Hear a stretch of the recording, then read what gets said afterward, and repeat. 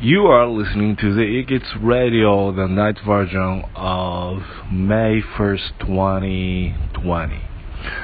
今日紹介するのは Crying Takes You Nowhere。 ちょっと最近ね、いろんな形のコーナーが続いたので正統派に戻りました。正統派って言ってもこれ Ikits が大切にしている言葉で、 Crying 泣くことは Crying takes you nowhere、お前をどこにも連れてってくれないよという意味です。 Crying takes you nowhere。 涙っていうのはそんな簡単にちょっと痛いからとかちょっと辛いからとかで流すなという意味です。大切な涙というのは大切なことを E-Kids の先生たちはみんな理解してます。だからそんな簡単なことで泣くなよっていう意味で、Crying takes you nowhere、大切にしている言葉です。